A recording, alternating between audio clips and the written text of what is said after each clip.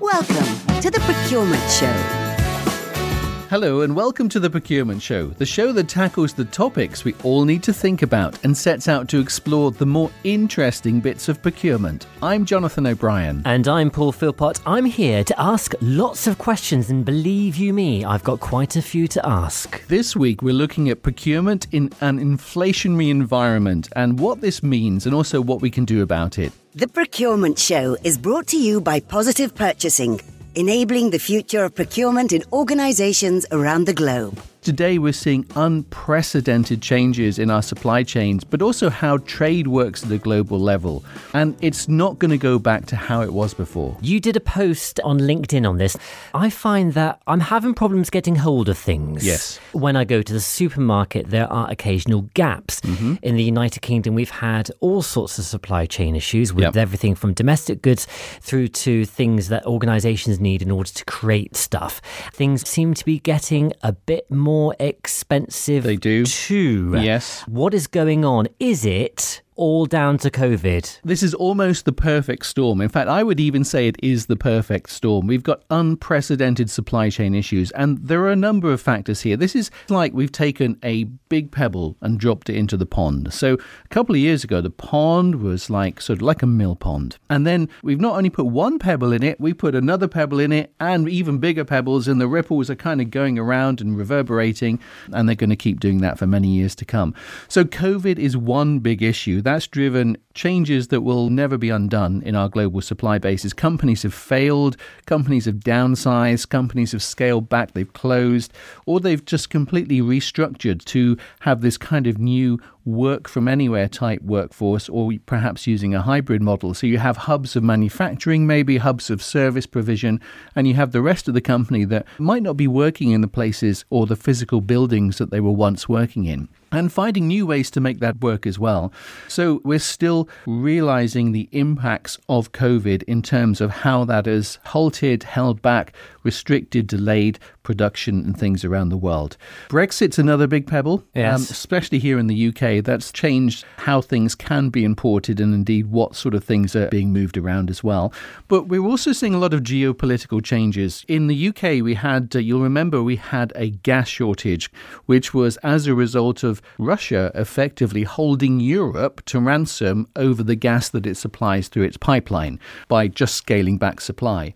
And that then drove companies to shut down production because the cost of gas was getting too high. It drove hikes in energy prices that became unsustainable for many of the energy companies. We had some interesting knock-on effects from that, didn't we, with regards to CO2 production? Because gas is one of the main things that's used to power the way in which CO2 production is made. So, of course, that affects beer production, which is like a big impact. Obviously. Also, CO2 is used in the production of food. It's used to preserve food in the packaging that you get and so on. So it sounds like a small thing, but it's a big thing. It's another pebble, another ripple that goes out there.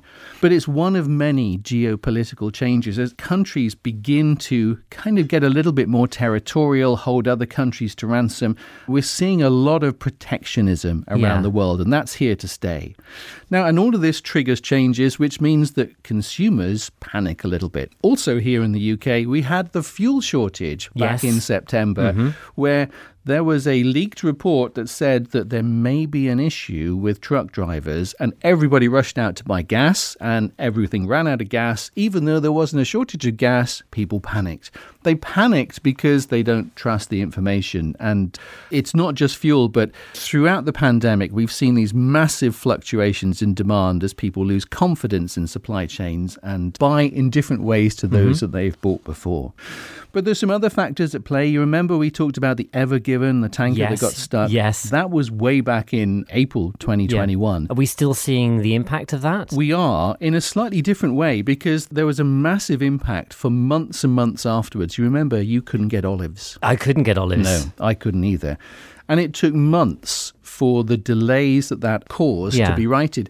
We're seeing a different problem now because all of those containers have arrived at the ports. Yeah, but that's a good thing. It is, but it relies on the fact that when they arrive at the ports, they can then be moved to where they need to be. Oh, of course, so the actual physical containers in terms of media to move items. Yeah, so the actual shipping containers have arrived at the ports, and they're stuck at the ports because there isn't the capacity in the road haulage system to be able to get them to where they need to get to. This is like a procurement and supply chain version of when you get extreme weather conditions and an airliner, they've got some of their planes in one country, another plane, and it becomes all displaced and out of sync. It's kind of like that. So we're going to see this for a long time because not only is there an issue with the fact that things are stuck at port, but that costs money. To have those containers sat there, that costs money. But we're seeing some of the ports are now full. So stuff's not on the shelves, but it's stuck at the port. And the final bit, the final pebble here is there is a global shortage of truck drivers. So now if you ever fancy not doing the procurement show and you want to drive a truck, you can get good money. I can barely park a Mini, yet alone drive a truck. That's true. Have we had it a bit too easy? Have we become a bit too used to and reliant on a global supply chain that goes extremely smoothly and swimmingly well, and you don't even notice it? We're going to see more of a shift towards local procurement, do you think, in order to rectify some of this? Yeah, it's a really good point because globalization has been the way that we've done things. It started pretty much back in the 1980s, and around the world, the ability to drive world trade became the way things were done because you could offshore, you could source from a low-cost country where perhaps labor was cheaper. There were less rules to comply with, so less cost in terms of doing that. But we could get stuff cheap and it would turn up. Stuff would be shipped from China. It would arrive in the UK, in the US in 3 weeks. And that logistical engine worked beautifully for many, many years. The problem is things have changed. Now there's too much risk. So we've seen big issues with security of supply. Do you remember we had on this podcast Andy McMinn from the NHS? And he said during COVID, they couldn't get scrubs, they couldn't get face masks. So these were previously consumable items that they were sourcing from China. And all of a sudden, during the pandemic, they couldn't get them from China. And the idea of relying on China had completely changed because suddenly that was an unreliable source. They completely lost confidence in their foreign suppliers and asked the UK suppliers, can you tool up to start making these things because we need them? Yeah, we went through a process of literally repurposing manufacturing plants in order to do things, manufacture things that they don't normally do. Yeah, and at the heart of that is this loss of confidence in foreign suppliers during a crisis. Yeah. When things are great, nobody worries. But we've seen a number of crises which have caused companies to question that. So we've also seen the price hikes associated with the issues with global sourcing. But let me just throw a couple of other things in there as well. May 2021, the Colonial Pipeline in the US. So this is the pipeline that supplies about half of the fuel that goes to the East Coast. So there was the ransomware cyber attack. Yes. On the computerized equipment that controls how oil flows through the pipeline. And the hostage, I don't know if you'd call them hostage takers, but the people that did this demanded a $4.4 billion ransom payable by Bitcoin. Well, they call it ransomware, isn't it? Yeah, which is almost the same as your appearance fee on this program. The Procurement Show, exploring the more interesting bits about procurement. And now, the Procurement Fun Fact. This edition's exciting tale of preposterous procurement, bizarre buying, or simply saucy sourcing. During the Afghanistan war, the Pentagon procurement function was tasked with sourcing $6 million worth of rare Italian goats for the country. It was part of an initiative to jumpstart the country's cashmere industry by creating 350 jobs. However, later investigation to assess the positive impact of the goats revealed that they had all either been eaten or sold. The Procurement Fun Fact. Contact us by email, hello@theprocurementshow.com. Send us a tweet @procurementshow or connect with us on LinkedIn. Search for The Procurement Show. So cyber attacks, the risk of stuff happening in parts of the world that are perhaps not close to us, is a big issue. And there's one final thing here that's changing this, and that is sustainability. And this is a topic that we're spending a lot of time talking about on this show, but we never used to care about the treatment of labour in a Malaysian factory or the fact that our Indian suppliers were powered by coal-based energy. But now we do. And companies are having to change and think about their supply chains and think about being able to reduce the carbon footprint in the supply base, reduce the consumption of resources in the supply base. And that has a cost. So what's happening is this kind of reevaluation of our global supply chains and questioning if globalization is still a good thing. So it's not dead, but it's very definitely on the ropes. And it's very definitely being thought about on a case-by-case basis by organizations who are then thinking, should we continue with a global supply base approach, or should we look at localization? So we're going to see a lot more of that, and we're beginning to see it in countries. We're seeing it here in the UK, but also vertical integration as well, which is where instead of sourcing, you do it yourself. You actually bring those production facilities, you bring those things into your organization so you have full control over them. So localization, vertical integration are things that are beginning to come back. But globalization is still there, but it's kind of more of a slowbalization. So to look at sustainable procurement, because it does keep on popping up here and there, we're all procurement people, aren't we? We do it every day. We procure things at home. And the consumer is becoming a sustainable consumer. We're making proactive decisions to buy things because we believe they're better, or we're being told they're better for the environment or for the supply chain. Now, occasionally, that means that we're making a proactive choice to buy something a bit more expensive because it's a bit more green.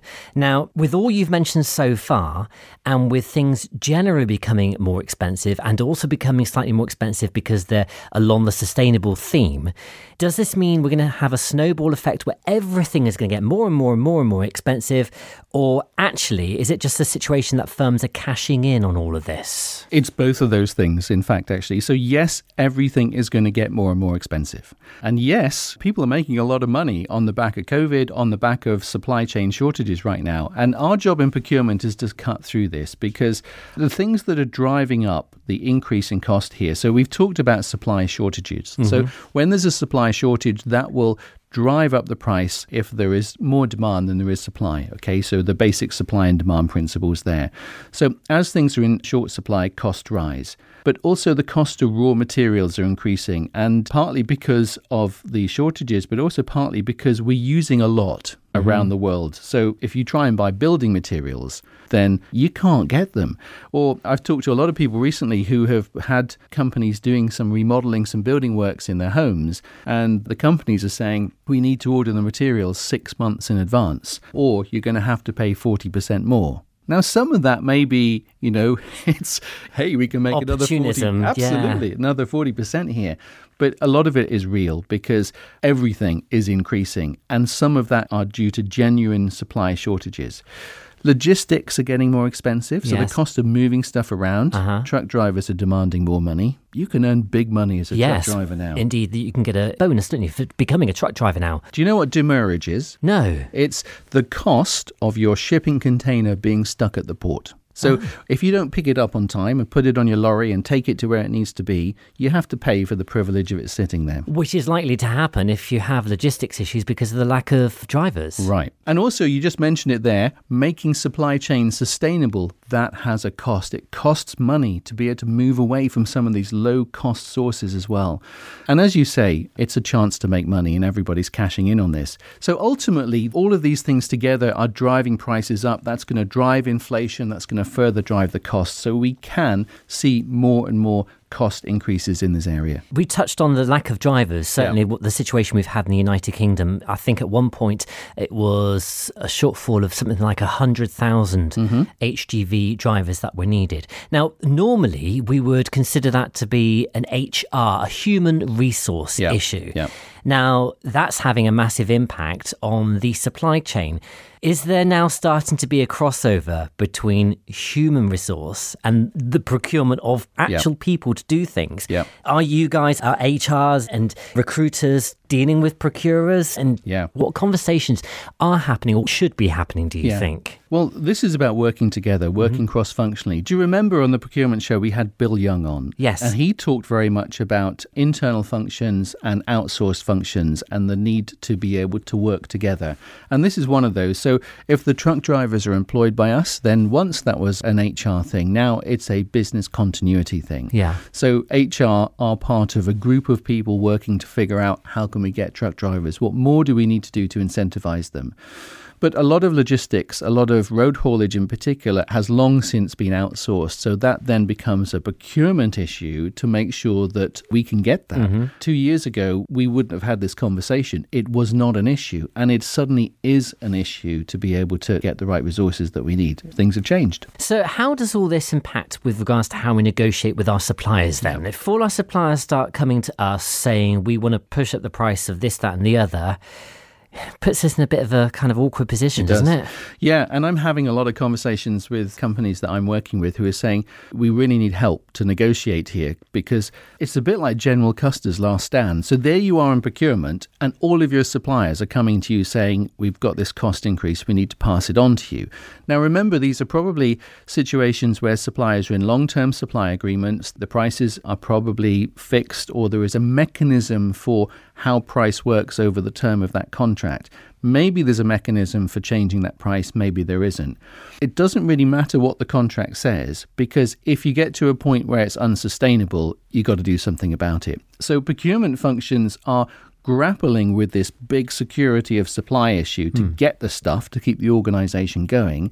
And at the same time, the suppliers are coming saying, I want a price increase. Now, add to that, the organization is saying, we can't pass this on to our customer because that will impact our competitive position in the marketplace. So the margins are getting squeezed. And everybody's looking at procurement and saying, what are you going to do about this? You know, we've got to fend off all of these suppliers.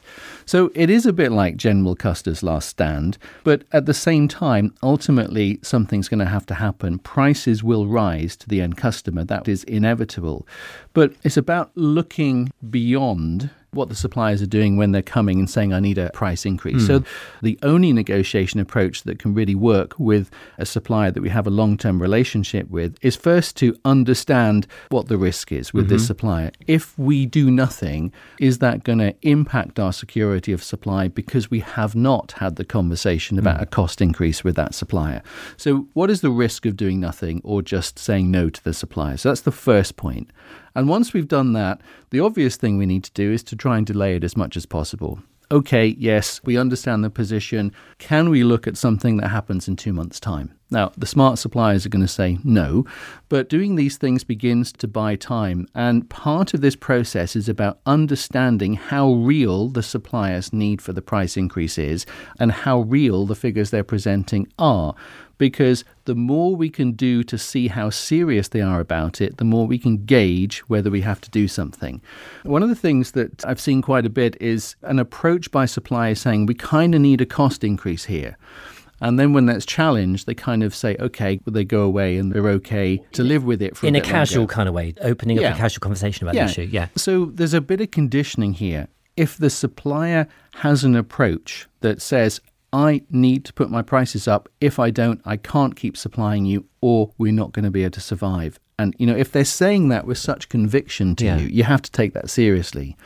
And remember, a lot of negotiation is the kind of, you know, what happens between the words that they're saying, the body language, even if we're on a Zoom call, it's about being able to see how serious are they about this. So part of our job here in negotiating with suppliers is to test that.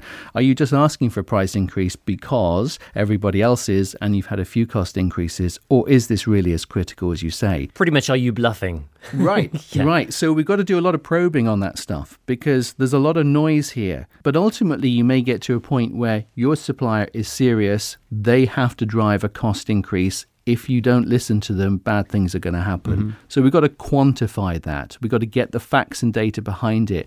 What is the impact? If they're asking for a 5% increase, is that 5% of all of their costs? What proportion of those costs make up the overall price to you? So a 5% rise of something that represents 20% of their total cost actually equates to a 1% rise. So it's doing those sorts of things to actually quantify exactly what the impact is. There's also this hard bit about if we're into that discussion with the supplier about reviewing whether that is the right way to source this moving forward. So it does force the debate, which gives us leverage. If the price is going to rise here, do we need to review this area? It's time to Ask Jonathan. And today's Ask Jonathan was submitted to the Procurement Show via our LinkedIn page from Caroline Richards. And this was in a response to your LinkedIn post that triggered this very podcast episode. Now, she says, "Dear Jonathan, what about Plan B? Getting to know where your alternative stock and solutions could come from, or asking yourself, are the contractual remedies suitable given the fragility challenges you've mentioned? Financial penalties mean little when your ailing supplier is indirectly destroying your downstream customer relationship with missed deliveries." That's a really great question. And one I don't think we covered adequately in the podcast, because Plan B is really, really important. If we can have a Plan B, if we can switch suppliers, then we should absolutely do that. So part of our thinking here around security of supply is to think about what is the Plan B and perhaps put one in place. So in many areas of supply, organizations haven't needed a Plan B because the global supply chains have worked just fine. Yeah, everything's been brilliant. Now we do. And that only really works where we have the choice and the ability to switch. Where we don't and we're locked in, we need to continue with the supply chains, the suppliers that we're working with. Because of the reasons we talked about earlier, there's a relationship, there's something unique about what they do. It's difficult to switch away from them. We've built up time and investment with them to get somewhere. Those are probably the areas where it's harder to do that. And contractual remedies tend, in my experience, not to work very well. So nothing focuses a supplier like having a good set of contractual conditions with suitable remedies in there. But when things go wrong, they rarely work. I haven't seen many instances where litigation with suppliers actually works. It just takes a lot of time and nothing much happens at the end, and it causes a lot of pain. So the key here is not getting to that bit in the first place, because if you get to the point where you're having to rely on contractual remedies or financial penalties, then you've already lost it.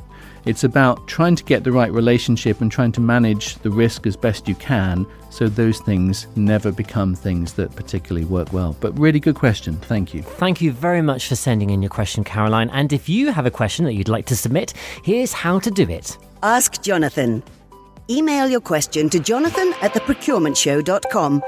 You might be part of the next show. The Procurement Show. The latest thinking, the greatest insights. In order to achieve discussions on those levels, though, with your supplier, you need to have a very good supplier relationship, don't you? Because you may well want them to have a bit more of an open book with regards to their figures and their data, so you can see a bit more honestly what's going on, don't you? Yes, open book is a bit of a kind of myth. People talk about open book pricing, and it's something suppliers like to talk about, that we'll have an open book policy. The reality is it's very hard for a procurement person to truly see the true costs. You can analyse things like labour costs, material costs, but costs can be hidden in overheads, and it's very difficult to really understand a supplier's cost. But there is a thing about openness there. So there's not one size that fits all, because some of the things that we're sourcing are fairly generic. We could source from other suppliers and we have choice. And in those situations, we're probably not going to have that much of a relationship. We're probably just going to switch to another source of supplier. But for the things where we need a relationship, where maybe we've outsourced a whole part of what we do, maybe it's a critical area of supply to us, we work together to develop what that supplier does. Where things are a bit more kind of bespoke. Yeah. So that's where we need the relationship. And in those situations, we do need to have that sort of transparency and ask the right questions, because the chances are we can't switch away from that supplier. The chances are we need that supplier. We need to make this work.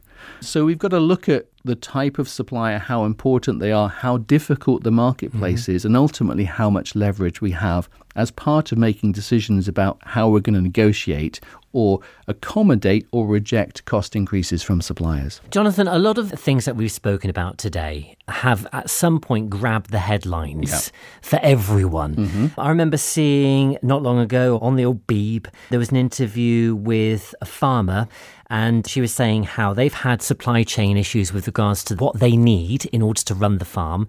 They've had HR issues with regards to personnel in order to process the products, the meat that they're producing. And they've had upward supply chain, I don't know what the term is, with regards to actually distributing the products that they're creating. Now, often when you watch these interviews, they will say, well, the government's not giving us any help, or all this kind of stuff. What's the role of government in all of this? Do you think that governments in general should engage with procurement on a proactive level? Because it does seem to me, seems to leave procurement to get on with it, whereas without much planning. And that's pretty much how it is. The mantra of governments tends to be to not interfere in how trade happens, allow free markets to work, certainly in the Western countries. So government will get involved in imposing tariffs, and we're seeing that more and more where governments impose tariffs. There was a story in The Economist recently where a wine producer managed to start selling wine into China in 2009. This was an Australian wine producer and became very successful. And by 2019, 2020, the Chinese government imposed a 200% tariff on the import of Australian wine, which completely killed the business. Nice. And claimed that it was undermining the Chinese economy in some way. But it was really a kind of political flexing of muscles. So we see this, and we're seeing this more and more. But what governments are doing increasingly is imposing tariffs to protect their own industries. We saw that in the US during the Trump administration. We're starting to see that a bit with Brexit and with the EU, and it will probably happen more and more. So governments take a role to protect an economy, but they don't tend to get involved in ensuring that procurement can work in the commercial sector. So what they're doing is they're essentially trying to force a process to happen, to force things to go down a certain path. You don't think we should have a Minister of Supply? That's a really good question. It would be great. I'm not sure what that remit would be and how that would work. You could go for that. You see, you're perfect. Do you think? Yeah, definitely. Really good at it. Yeah. Minister of Supply, Jonathan O'Brien. I like that. Do I get a diplomatic card? Yeah, absolutely. Yeah, with a blue number plate. But you don't think in concept it would work? I can't see the role of it because the way in which markets work is they work well because they're based on free trade. And we've seen impacts to that. But those are the principles that drove globalization. Those same principles will drive localization, and countries, companies and economies will figure it out based on simple principles of supply and demand. So what's the takeaways then, Jonathan? So five things we can do here. The first is, what is the risk? Where is the risk? So we might not be able to predict a pandemic, but we can identify the things that we buy, our categories of spend. So using the principles of category management, which are the categories where there is risk of issues in the supply chain due to security of supply? Where are the suppliers? Where are the supply chains where there is risk? We need to really, really be doing intense risk analysis in terms of what we buy, who we buy from, and the supply chains. The second step is we need to understand the macro picture. There's all sorts of stuff going on. We've got tools in our toolkit to do this. So using some of the tools that we use in category management and SRM, simple pestle analysis, using Porter's 5 Forces tool, understand the macro picture and update that. What is happening in the world now that we need to be understanding and responding to? The third bit is we've got to get close to our supply chains. Procurement traditionally hasn't done this, but now more than ever, we need to understand our supply chains. Who's involved? Where do they go? What are the steps that make them up? We need to map them based on the risks. So where we see a risk, let's understand that supply chain. Identify the weaknesses. Right. And then we need to get close to our suppliers, and closer in a slightly different way. So supplier relationship management is a key, has the sort of tools within that, but that means a whole variety of different things. It means everything from managing a contract to driving a strategic collaborative relationship, and there's a whole bunch of things in between that. But what's key is the suppliers where we know we need to do something, we've got to get close to them and understand what they're doing, what risk they have, and what they're doing to make sure that the things that they need to source, they're able to do that. So that's about getting close and understanding exactly what's going on with our suppliers and spotting any issues or working with our suppliers to help make this work. And finally, the fifth thing right now, the thing that every procurement person is doing right now, is prioritize security of supply. It's always been there. Assurance of supply has always been the number one thing when we develop business requirements. But the days of procurement being cost-based, price-based, those days have gone. Companies are still kind of holding on to those things. It's not about price and cost anymore. It's number one, security of supply right now. And it will be about sustainability and innovation to be able to navigate through what's probably going to be the biggest change that we're going to see in procurement as we move through the next decade. So there we have it. If you want an excuse to reactivate your supplier entertainment budget, then you've got permission there. Get close to your suppliers. You remember the days when that used to be done down the pub? Yeah, it did. Yeah, and it is still done down the pub in some cases. You've been listening to The Procurement Show. Contact us by email hello@theprocurementshow.com. Connect with us. On LinkedIn, search for The Procurement Show, and on Twitter @Procurement Show. Visit us at theprocurementshow.com. The Procurement Show is brought to you by Positive Purchasing, enabling the future of procurement in organisations around the globe. Copyright Positive Purchasing, all rights reserved. Produced by Fresh Air Studios.